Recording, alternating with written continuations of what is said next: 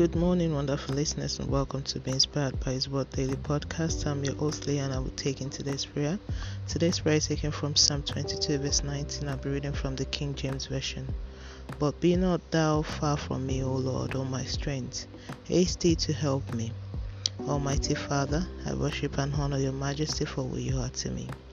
King of kings, thank you for this wonderful day and grace of life. Mighty God, thank you for your unfailing love and blessings that surrounds me each and every day. Everlasting God, have mercy on me and forgive all my shortcomings in Jesus' name.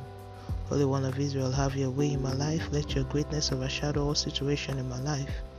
Jehovah, terminate every power of stagnation and failure over my life henceforth. Precious Jesus, release your overflowing presence into my existence henceforth. I decree my strength is in the Lord, therefore no weakness can rule over my life. Almighty God, erase every delay or disruption tampering with my life in any aspect henceforth.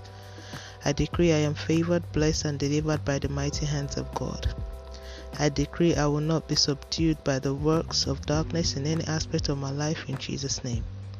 Father, we lift Israel, Palestine, India, and all nations of the world into your hands. Step into every situation. Let your peace reign. Let your healing flow, and only your will shall prevail. I decree concerning the verse used for this daily prayer, all impacted by it in our household, the presence of the Lord will not depart from our lives in Jesus' name. Now it's time for your personal prayer.